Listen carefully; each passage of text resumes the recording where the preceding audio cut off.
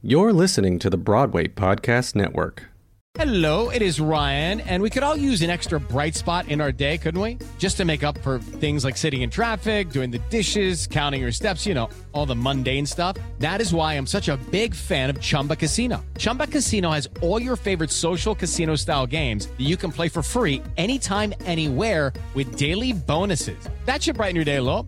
Actually, a lot. So sign up now at ChumbaCasino.com. That's ChumbaCasino.com. No purchase necessary. VGW Group. Void where prohibited by law. See terms and conditions. 18 plus.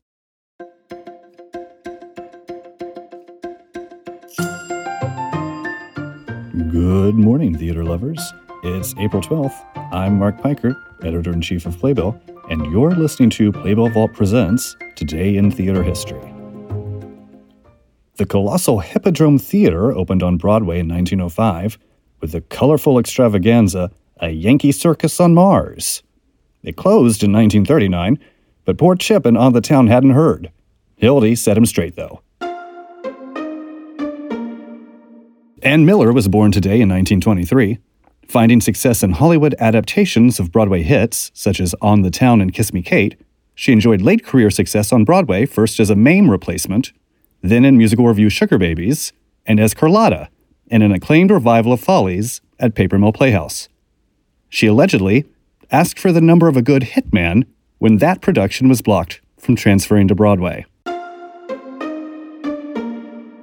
In 1944's The Searching Wind, playwright Lillian Hellman pondered some of the causes of World War II. Among the cast was Montgomery Clift, still 4 years away from movie stardom. Alec Baldwin and Jessica Lange stepped away from Hollywood and came to Broadway with A Streetcar Named Desire in 1992. The production marked Lange's Broadway debut, while Baldwin earned a Tony Award nomination as Stanley.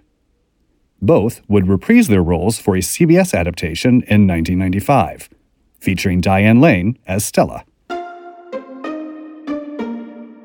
Three Tall Women took the Pulitzer Prize today in 1994, marking playwright Edward Albee's third win, after A Delicate Balance and Seascape. Broadway audiences re-met A Girl Today in 2000 when Faith Prince and Mark Kudish opened in the first Broadway revival of Bells Are Ringing. Prince starred as the charmingly meddlesome answering service operator Ella Peterson, bringing her own comic flair to one of Judy Holliday's signature roles. Robert Fairchild was An American in Paris on Broadway when the Gershwin musical opened in 2015. Directed and choreographed by Christopher Wheeldon, the cast also included Leanne Cope and Max von Essen.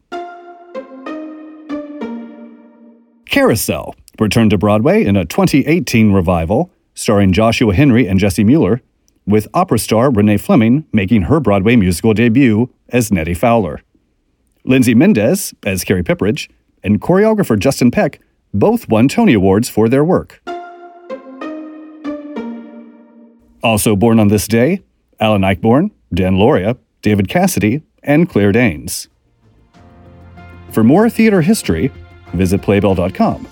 And for more great podcasts, visit BroadwayPodcastNetwork.com. Hey, it's Leslie Odom Jr. here on the Broadway Podcast Network to tell you about the Rise Theater Directory, a program of Maestro Music. Rise is a national online resource designed to connect and empower backstage and administrative and creative theater professionals from underrepresented backgrounds. If you work or aspire to work in the theater community, this can help you find your next project. And if you hire theater professionals, search the Rise Theater Directory to find your next team. Create your profile now and get more information by visiting risetheater.org. That's theater with an RERISETHEATRE.org, because only together we rise.